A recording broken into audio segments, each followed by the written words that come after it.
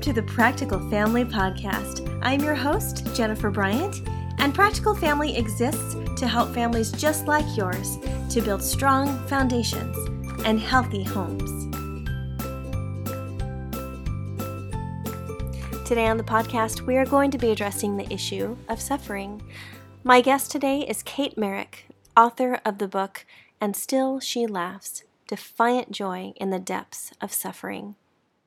Kate will be talking about her experience reading through the Bible and discovering the stories of women who had suffered great loss, great tragedy, and she'll talk about her own experience even in the loss of her daughter Daisy Love to a 3-year-long battle with cancer.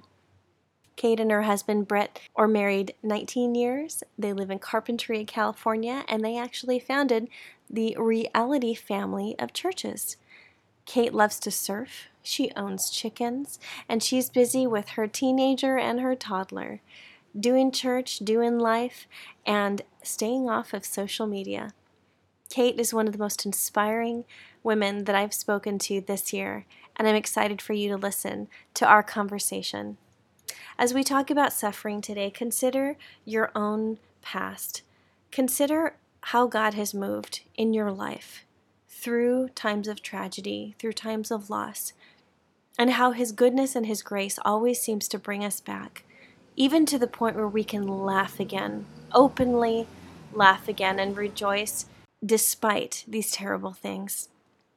Maybe you're going through something right now, and you're like, please, Jen, I can barely get out of bed.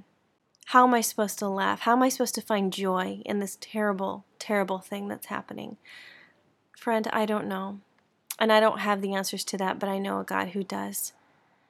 And I want to help you to find any bit of hope that you can today, because God is a good God.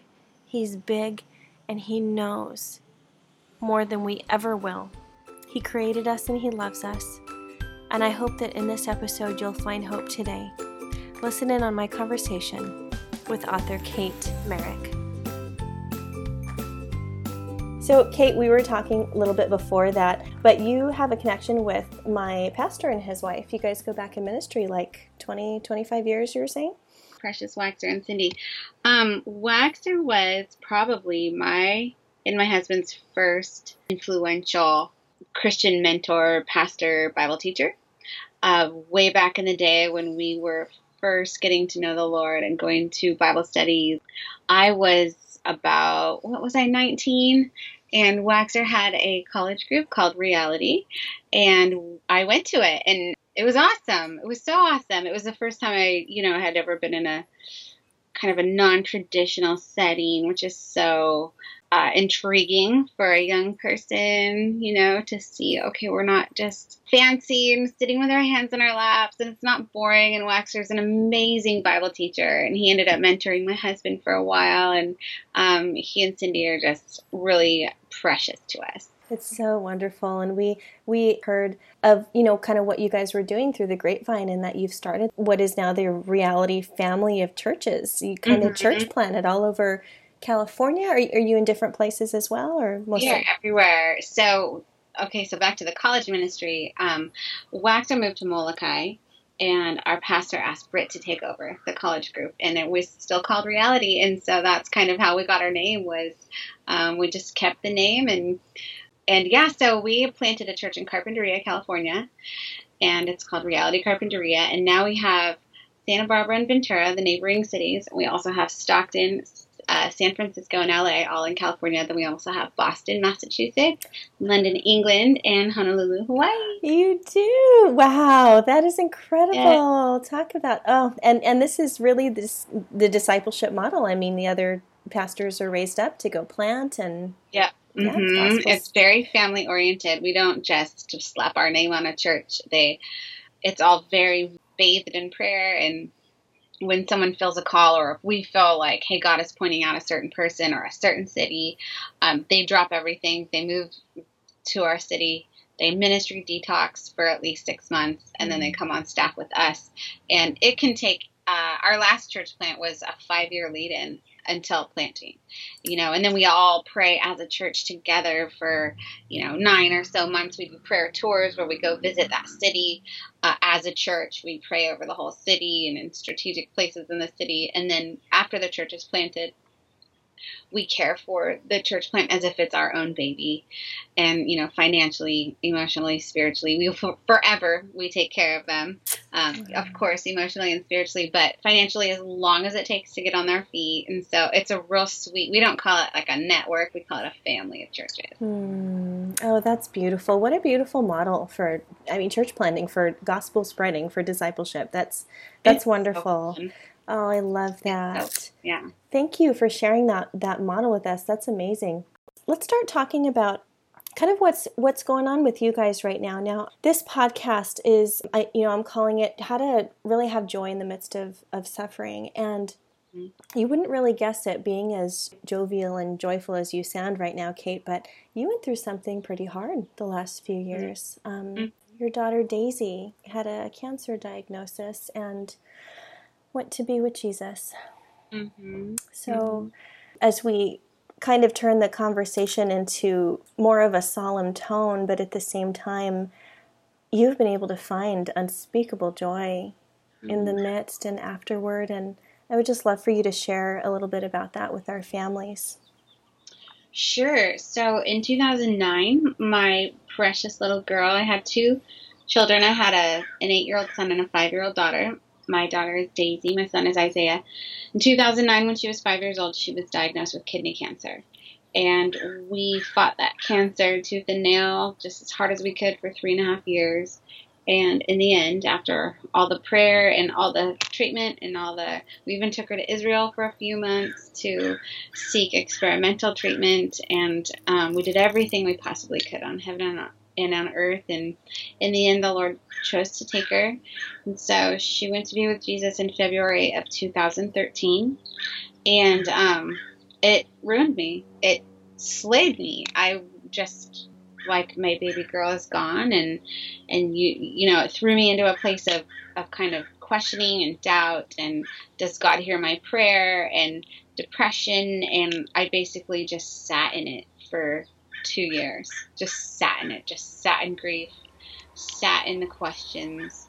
And the whole time, I've been a Christian since I was 19 years old. And so the whole time I'm thinking, because I was 38, I think, when she died.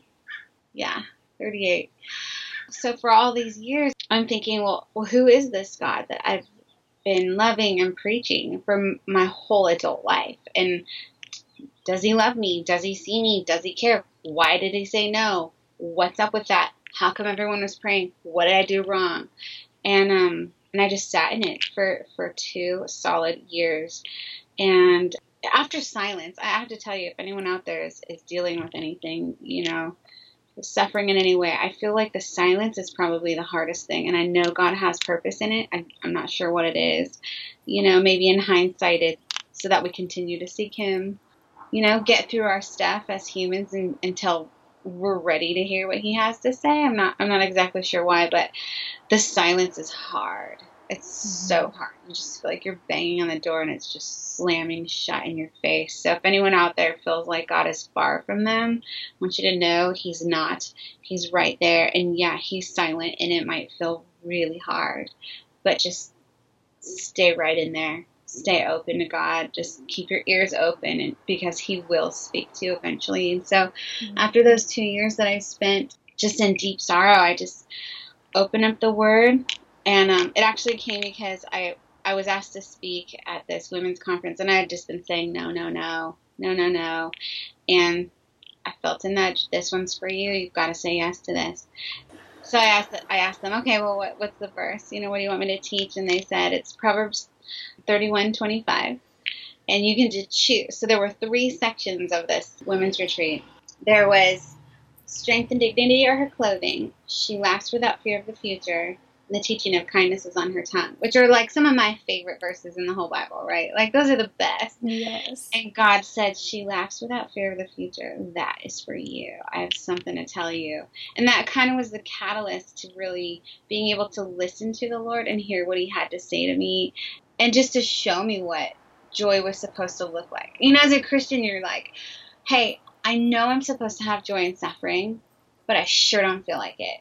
Like, I want to cuss. I want to stamp my feet. I want to walk away. I want to run away. I think that all the things that we learn, be thankful in trials, and, as a Christian, you're supposed to have joy in all things, and God is going to work everything out for the good of those who love him. And I think we're kind of conditioned to believe that means our lives are going to go the way we would like for them to go. And the fact is they don't.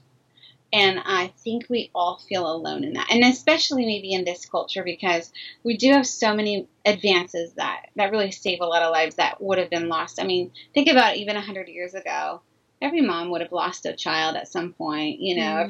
How many babies made it? Susanna Wesley had, 19 kids, and only 9 of them made it, or something like that. You know what I mean? Yeah. It was just so much more common. The kind of suffering that I experienced was more common a while ago. So I think we've just been conditioned to believe that God is kind of like a cosmic vending machine, and if I do all the right things, then I'll get blessed and I'll get exactly what I want. And that's a load of crap. I just have to say it's a load of crap, and it's crap that we perpetuate. That's not biblical. That's not what I'm seeing in the Word. And so the Lord just really opened up the Word to me, and I just started to look for women. And I thought, okay, well, let me just read about some of these ladies that were real humans, that, had real experiences, and women that God saw fit to put in Scripture. And I saw so much pain. I saw so much suffering. I also saw a lot of faith. And so it began with Sarah. That verse just led, how one thing leads to another, and you just listen to the Lord and you pick up those little breadcrumbs that he gives you.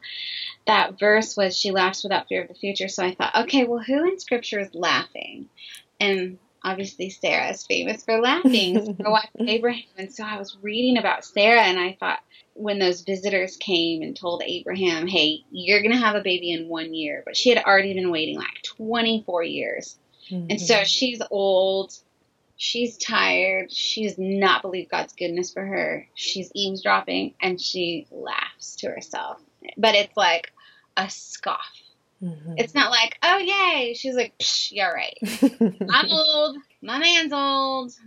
Ain't nothing happening here. Okay? We're not even getting busy, much less having kids right now. Okay? So, and I was like, but wait a minute. I know that Sarah has that baby.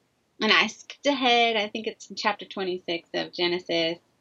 That first story is in 18. And I skipped ahead to 26, and the Bible says that she's holding Isaac in her arms 1 year later, just like that visitor, who happened to be the Lord, said.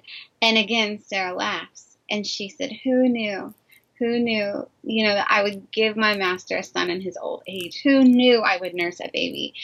And she names her son Laughter, which that's what Isaac means. And so I was thinking, wait a minute, I know how Sarah feels. I mock the goodness of God because I don't believe it for me. I'm not getting what I want. I'm not getting the answer to my prayer. Well, I got an answer, and it was no. But I thought, but hey, wait a minute. I see the whole scope of God's work right here. I see that she gets to hold that son in her arms. I see the Lord making good on his promise to her. And I even see, what is written about her in the book of Hebrews, how she's in the hall of faith. And I thought, wait a minute, Sarah, if you could see what I see, the laughter in the tent that first time would be like, what? Yes! She would have so much joy. She'd be like, we're almost there. Just 1 more year. I can do this. God, you have heard me all these years. I thought you didn't hear me. I thought you didn't love me, but you did. And you're going to make good on that. And I thought, come on, Sarah, your laughter could be so different. And then I realized God was like, you're a lot like Sarah. You're mocking my goodness. Yeah, your life is hard. He's not saying it's not hard, buck up, or pretend like it's not. Or, yeah, you deserve better. He's not saying any of those things. He's like, yeah, dude. It's super hard, but I've got you. I love you. And it's going to be nothing compared to what comes. Nothing. And I just had to believe in faith that I have the Word of God bound in beautiful leather with gold of rim, and Sarah had nothing.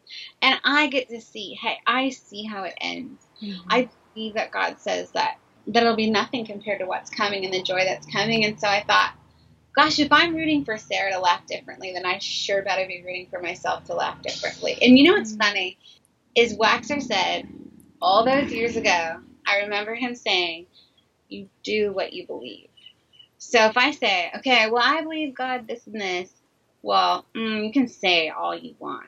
But unless you're doing it, then you don't really actually believe it. And so I thought, gosh, if I believe God's word, that he loves me, that I have a future, this present suffering will be nothing compared to what's coming, then that's where the defiant joy comes in. So I can have joy because I believe his word for me. And so that's kind of where it started, was just with Sarah and just reading about these women. And I think so much of my suffering felt like I was the only one. Like I said that a few minutes ago, like, well, everyone else has it so good but me, right? I think that's a lie probably all of the women I know believe. Everyone else has it good but me. Oh, yeah. My life is the only hard life. I'm seeing everyone else is perfect. Everyone else is getting what they want, not me. Well, that's not true. I read about all these women that just had such radical suffering. Bathsheba, she was sexually assaulted. She lost her husband and her son in the same year. All this happened in the same year. Bathsheba, and yet she has a bad reputation because we can't see past, like, the skim the surface of her life. Thought about Sarah. I thought about even the women that are in the lineage of Christ, Rahab and Ruth and Tamar. All these women experienced so much suffering, and some of it was at their own decisions, and most of it was just kind of that's just the way their lives went. But one of the most ultimate examples was Mary, mother of Jesus, because she watched her own child suffer.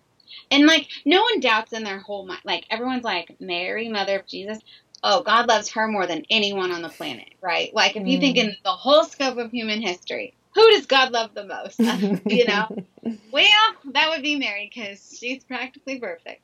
And obviously she's not perfect. But if I believe that God loves her, but then he allowed her to witness her son's murder. Witnessed her son's murder and live without him all those years. And let's talk about the beginning of her journey with God. Like, the reputation she must have had, in her neighborhood, and everyone thinking, oh, sure, the Holy Spirit knocked you up. Like, you're a slut, Like, that had to have been what was going on. It had to have been so humiliating for her to go get water at the well or to trust the Lord. That's what God chose for her. And she said, be it done to me as you say.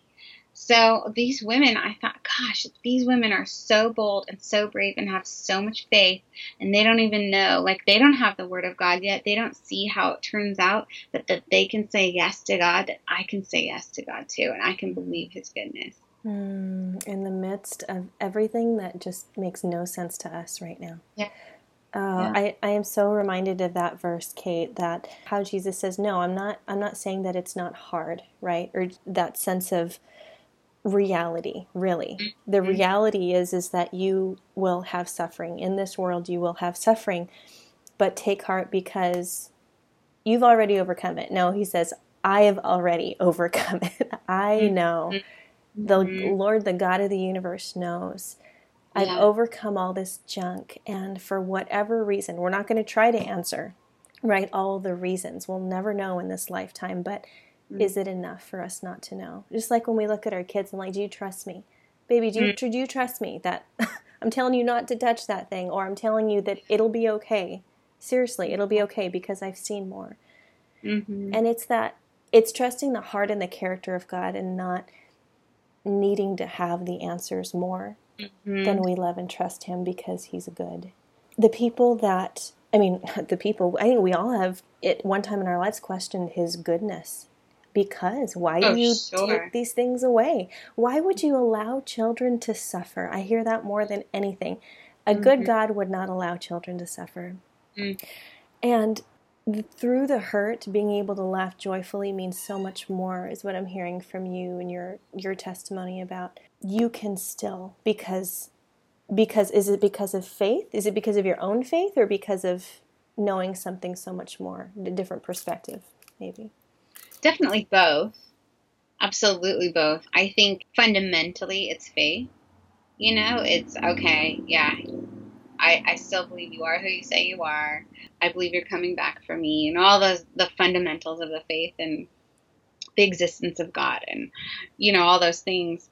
But circumstantially, or just practically, daily, it's all about perspective. It's absolutely all about perspective. It's all about choosing to see things as gifts, or you know how you're totally completely fine with your wardrobe until you go shopping, Yeah. and then you go down to the other Moana Mall, and all of a sudden you hate everything in your closet. I feel like so much of life is like that. And we're like, I didn't even know I had an awful closet.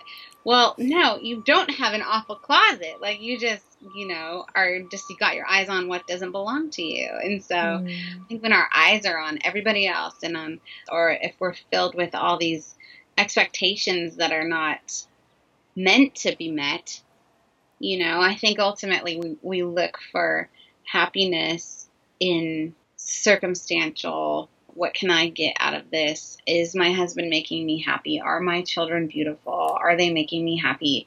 Is my home pretty? Or all these surface things, especially in Western culture. Little side note, I just get rocked by the whole, like, the abundance that we have and how we are so discontent. Right? Like, are we not the most discontent, bratty people on the planet? And we have everything. I mean, I'm looking at you right now through a screen, like, this is amazing. And there's people in Africa without shoes hauling water. And we're like, yeah, like, they got my $5 coffee wrong. Or, and I just feel like, wake up, Western civilization, wake up to what we have. And I think Satan keeps us blinded. I think our flesh keeps us blinded. But when we choose not to see what we have rather than what we do have, we're always going to be discontent. We're never going to be happy. I feel like it's dishonoring to God. Oh, that's just not enough, And I think that is even part of the question of why some people say, well, I just can't believe in God because he let this happen. You're like, wait, hold on. Are you not realizing he gave you breath in your lungs, that he gave you life, that he put you on this planet he didn't have to? People they curse God when things go wrong, but they don't bless God when they go right. I didn't want to be in that group, and I saw, gosh, that's the way I'm going. If I am so upset about my daughter dying, but I'm not so upset about someone else's daughter dying, there's something wrong with me. You know what I'm saying? So, like, you stop and you say, okay, what is true? What about the Word of God is true? If it's only true for me in America, in Santa Barbara, in one of the most rich towns in the whole wide world, if it's not true for a single woman in a third world country, then it can't be true. Like, it has to be true for both of us. You know what I'm saying? Yeah. So, I don't know. I just feel like so much of the way we live here and what we have, it fuels this sickness in us that causes us to look around. And I think it can go for surfacey things like possessions and home and whatever, but it can also go for deeper issues like suffering children or whatever. But I think that's part of what brought me around to kind of having that healthiness spiritually and being able to have that joy, is to see, wait, hang on. I'm not the only sufferer, there are all these women in the Word that suffered, and just, hey man, this is the world we live in, and it's going to get all fixed. But as soon as I take my eyes off of myself, the joy just flows, What I'm hearing you say is gratitude versus entitlement.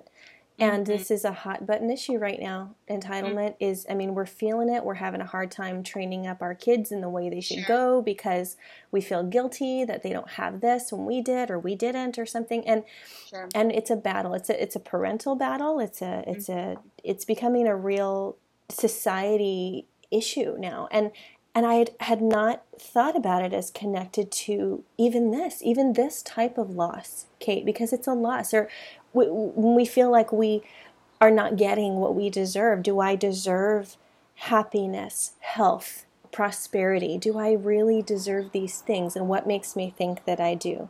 Because I earned it, because I did something, or because God owes it to me? Right. And it just puts, it just puts a whole new spin on the way that we see ourselves, the way that we identify ourselves and our purpose here on earth.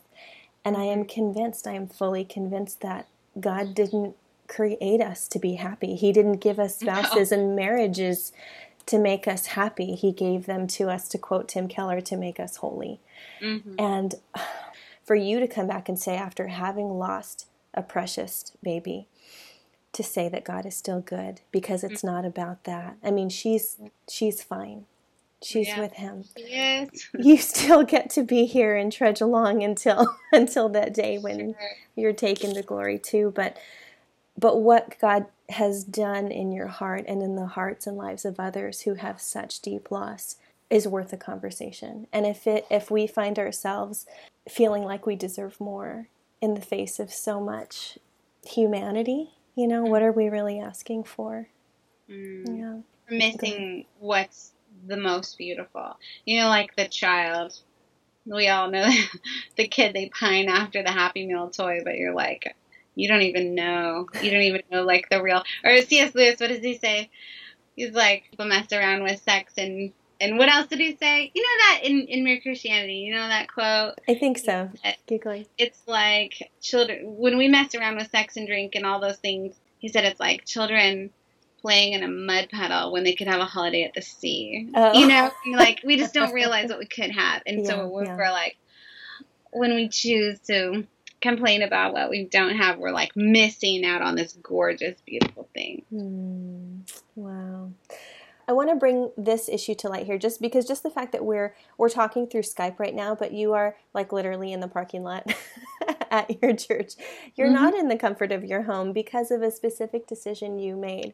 You guys don't have Wi-Fi at your house. Don't. And what is that about? Where did that start? And how are you even surviving right now? To sound really entitled, like everyone deserves Wi-Fi, right? Everyone deserves it. Well, I don't want Wi-Fi. That's the difference. It's so funny. So when we moved to our house, there was the Cox cable people, and so I called them to do some stuff, and then they're like, okay, so do you want us to hook up your cable? No. Wait, you don't want to keep? No. Okay, so what do you have? Do you want Wi-Fi? No, we're actually disconnecting that right now. He's like, okay, but wait. So what time should I come to your cable? What time should I come to your Wi-Fi? No, you're not understanding me. We're disconnecting the Wi-Fi in the cable. And he's like, okay, but wait. Like, he could not wrap his mind. So it's like this conscious decision. So at my house, there's no Wi-Fi. There's no cable. There's no TV. There is no internet access. Now, I'm not so holy. I do have an iPhone, so I have a data plan. But it's almost like being on a diet. So if you want your pants to zip up and you don't want to be eating the chocolate cake, you get the chocolate cake out of your house, right? Makes sense, now, yes.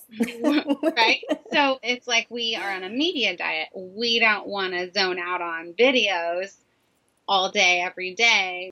We don't want to be sitting around staring at our screen every single night. If it was there, it's just too easy. Well, let's watch more Netflix. Let's just do this. But when it's not there, you can't. And we realize there's so many other things we'd love to do with our time. Screen is not one of them. Now, if I need to shop from my phone, I can. I just can't really stream video. I can stream like a short video, but I can't stream like Netflix on it or anything like that. We totally watch movies. We get the DVD in the mail. We get one DVD at a time. So it's not like, oh, they don't watch any TV at all. Like, yeah, we watch a movie a couple times a week, but that's it. And so, yeah, it's just kind of like a lifestyle choice. And we went off all our social media 5 years ago and never went back on. And because we just realized, like, hey, man, who are my people? Y'all are right here under my roof. We just didn't want to be spread thin. We didn't want to constantly feel distracted, like we weren't being present. Also, kind of the whole comparison thing. I had struggled with that. When Daisy was sick, it was super jealous of all my friends on Instagram. They were all well. We were in the hospital. All their little girls had hair. My little girl was bald. And it was just awful. And I just really felt a conviction about that. That I was missing out on my actual life because I was looking at everyone else's and wishing that I had their life. And so it was, okay, then goodbye Instagram, and I'll see you.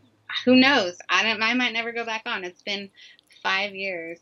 I love it. I love not knowing. I love hearing about something for the first time from my friend, like from her face, without from her actual face that I can hug her neck. I love having incredible moments that I'm not sharing. Like, I love it. It feels naughty. It feels delicious. And it's like, oh, that is hilarious. Okay, so that is defiant right there too. That's defiant right? joy. I didn't even make that connection. I mean, we're not just talking about, losing a loved one and choosing to have happiness, but like choosing to love your people in front of you. That's incredible. They're the ones that deserve, my first fruits. And I'm not judging anyone on Instagram at all, unless it becomes a problem. And that we need to, I think part of how I had to deal with putting it into submission was just going off completely. But I've heard of other people who have, well, I take it off my phone on the weekends. So I'm not on Instagram on the weekends. Or I think it's like anything else that can become an idol. Food, shopping, alcohol, anything, entertainment. It's just another way that we check out. And it's just so prevalent. And I think that something like Instagram or Twitter, I think it's just deeper than that. It's deeper than, well, I'm just checking out, because there's so many other things involved. I think there's this search for affirmation. I mean, I know it is for the teenagers. Like, they want to feel like they're special and they're loved. And so they're going to post this, shot of them doing whatever, hoping they get however many likes. And it's all so artificial. It's all so artificial because anyone can double tap. Anyone can say, oh, love you, or send you an emoji. But like, who's going to show up at your doorstep and hold your hand when you're crying? And who's going to look at you and say, you're not doing good, are you? Or who's going to be there like hugging your neck when you accomplish something, or who's going to call you out to your face and say, I'm seeing something in your life. It's not right. Let's work on this. Or like, do you have something to tell me? I mean, all those aspects of authentic relationship, of unfiltered, hey man, we're going to get dressed together and like, I'm going to show you my muffin top right now because, and we're going to crack up over it rather than like try and pretend like I don't have one and shoot only the best shots. I just think there's so much more. So it's like affirmation and distraction. And I think we all have this deep need to know that we matter. So I think the need for affirmation is kind of dangled in front of us. Or even intimacy. If you think of all the false ways that we look for intimacy or hope to find it, whether it's dating or promiscuity or even pornography, or I think it's just another way that we try and replicate something that is truly from the Lord that is making us sick. I've been noticing that lately. Like, why do we as humans try and replicate something that only God can create? We try, we prefer air conditioning to the actual weather. We prefer pavement over grass, and we prefer all these, racks and racks and racks of clothes at the expense of people in other countries that are working under horrible conditions. And we just prefer all this fake when real is the only thing that's going to satisfy. With food, think of all the things that we're discovering about food. And I just remember all the diet food that came out. Oh, there's this way to make non-fat butter. Well, that's an oxymoron. But like, we all bought into it. We're all like, this is amazing. It's sugar-free. And then we realized, well, actually, this fake sugar is wreaking havoc on your body. Just have the real sugar. So much of it is just a search for what is authentic and what is real. And we're not going to find it on a screen. We're not going to find it putting up fronts. We're not going to find it anywhere other than, first and foremost, the true love that God gives, but then lining up with his idea for real intimacy. And I think that's like real community, real family, real, if you're single, that's, authentic relationships where you pour out and you serve each other, and just kind of that early church model of like, hey man, we're for each other. We're in each other's business. That's real. You can say, well, my online communities, blah, blah, blah. And I'm like, first of all, you don't know if like that's an actual woman. That could be like some old dude posing as a woman who's like messaging you, telling you that you're amazing. That's weird. Second of all, happens. Yep. It totally happens. It's a good, I'm not saying no one should ever have an online community. I think there is so much benefit from it. Like, I love podcasts, I love blogs, I love all these things, but you keep them in perspective. Like, that's not your actual community. And so if someone's saying, no, I'm good, this is my community, and I'm like, they don't even know where you live, that's a problem. And that's where we get lonely, and that's where we kind of sink into this funky spot of, I don't know. It's just fake. Yeah. But it's like we want it, right? Like we want the Sour Patch Kids, and we want all these things that are bad for us, but that kind of give us this instant gratification. Like, oh well, I want to hear all my online friends saying you're so amazing, or that picture's so beautiful, or look at your house, it's gorgeous. But like that's not going to satisfy, Yeah. Yeah, it's recognizing our need and our deep longing for authentic touch and honesty and all of that. So no wonder why you guys have just taken that reality and made a whole church movement out of it, because this is amazing. And when people really get back to, it's not about, like you said, it's not about us, not about the people who started it. It's about what has been created because of it, all the catalysts of goodness and love and hope that have been created because these families are now functioning as a family. These church bodies are now functioning as a family. And so we hope for in all of our churches, right? But what things that distract us from real peopling is, which of those things do we really need to keep, and which are just because that's what churches do or something, Sure. But yeah. Yeah. Okay. You've touched on so many important things, and I know that like the Spirit of God has just led you to unwrap all of these things, and the things that are connected to our deep-seated need and our deep longing for more, for something simple, for something real, for people to sit with us in our grief. That's actually one of the last things I wanted to ask. If you could affirm, what kinds of things help a family who's grieving the loss of a loved one, and which things really didn't? Can you help us to understand how to interact with grief? Sure.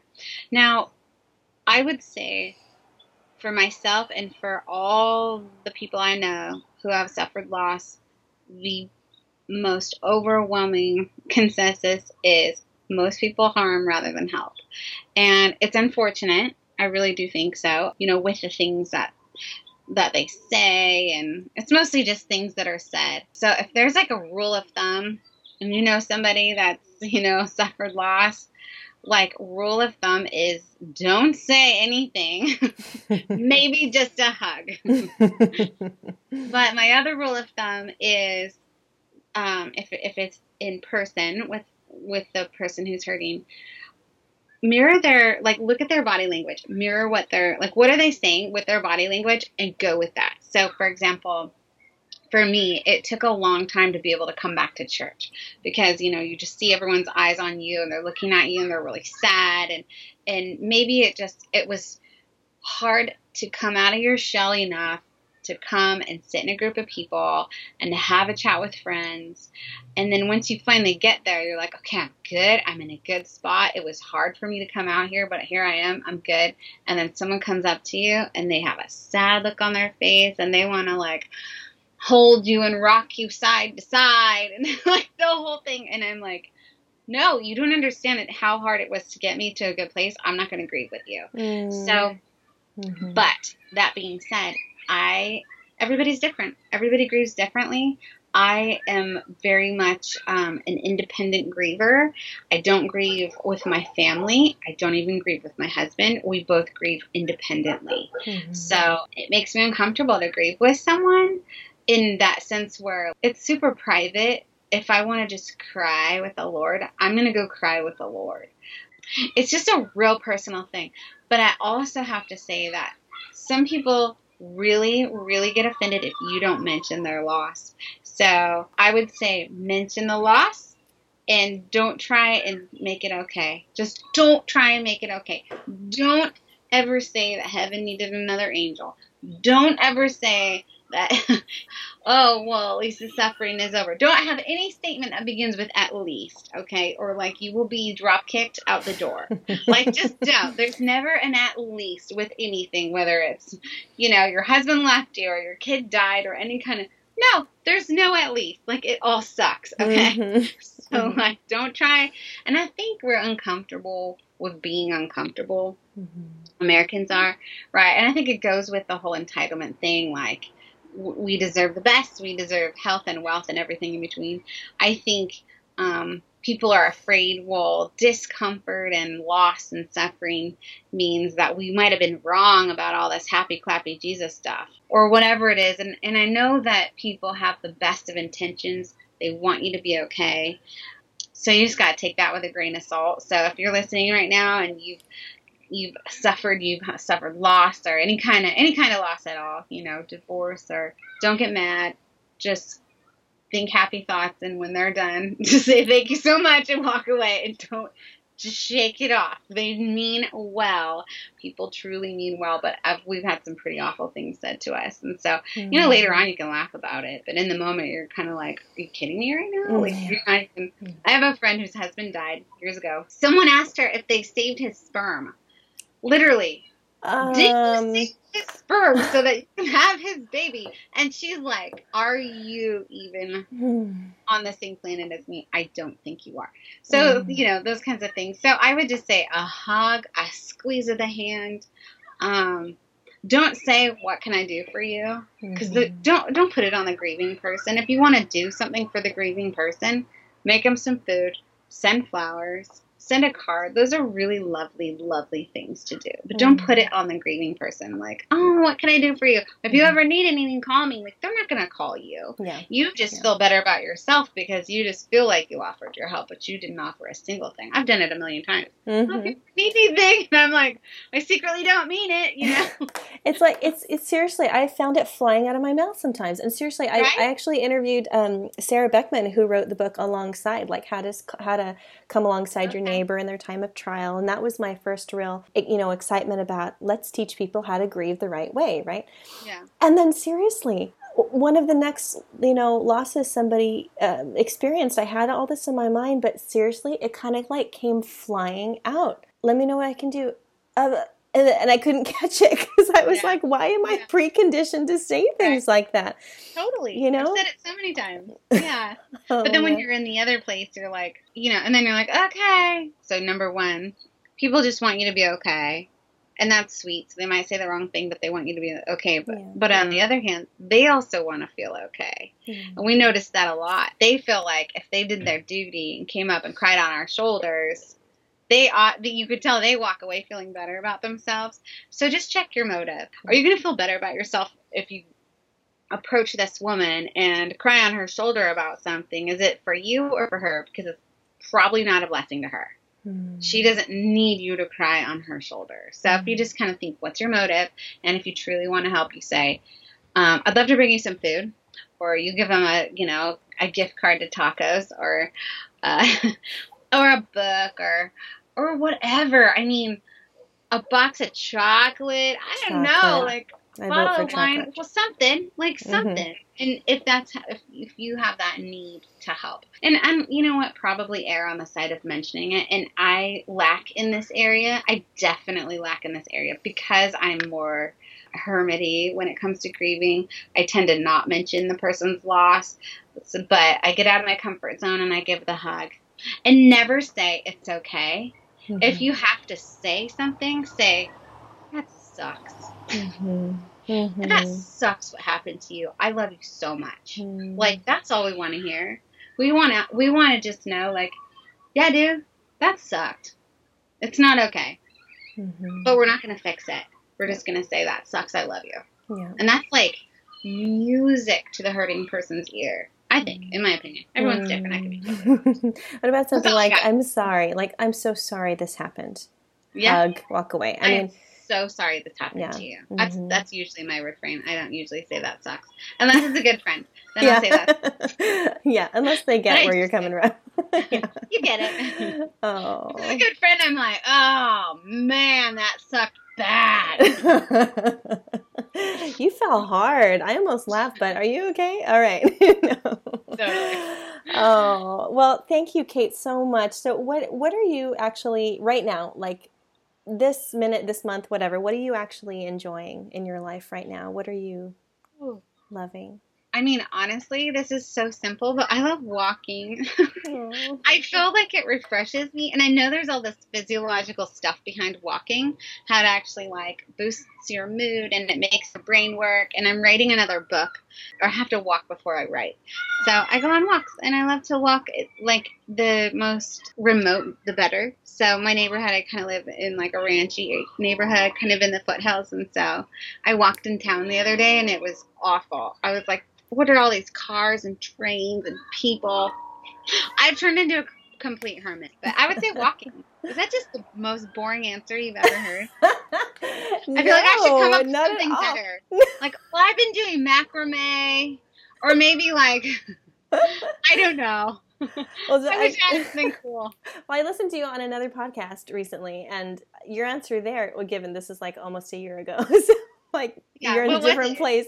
Your answer was that you like putting floral arrangements together. I still do. Oh, I still fun. do. I like to decorate. I love to decorate my house. But I still love that you love to walk. Maybe you find flowers on your walk. I don't know. Maybe you do. I walked with Fifi, and actually, this is how, like, we're so granola. We walk in our neighborhood with a trash bag. Not every time, but a lot of times we do. We pick up trash. And so my little girl loves to pick up trash in the neighborhood. And he made me this flower arrangement that was just stellar. And so it's in a glass on my above my sink. You've been listening to my interview with Kate Merrick here on the Practical Family Podcast. I had such a great time with Kate, and I pray that you were inspired through her story, that any type of grief or loss that you have gone through in life, knowing that God is bigger and that He will carry you through, and that our expectations can sometimes get in the way of getting through a grieving process. I pray that your family has found hope and encouragement in Kate's message, and you can find out more about her at her website, katemerrick.com. Remember, she's not on social media, so she's not checking that, but she does check email. In the show notes and also at practicalfamily.org, we'll have links to Kate's book called And Still She Laughs, Defiant Joy in the Depths of Suffering. And don't forget to check out practicalfamily.org, where you can find more tips and encouragement for healthy family living, healthy emotionally, physically, spiritually, and mentally. We're also on Facebook, Instagram, Twitter, and Pinterest if you want to check us out there. And as always, go onto iTunes and leave us a rating. We love ratings because that helps other people to find our podcast as well. Thank you so much for listening. This has been the Practical Family Podcast, where we are encouraging you to build strong foundations and healthy homes.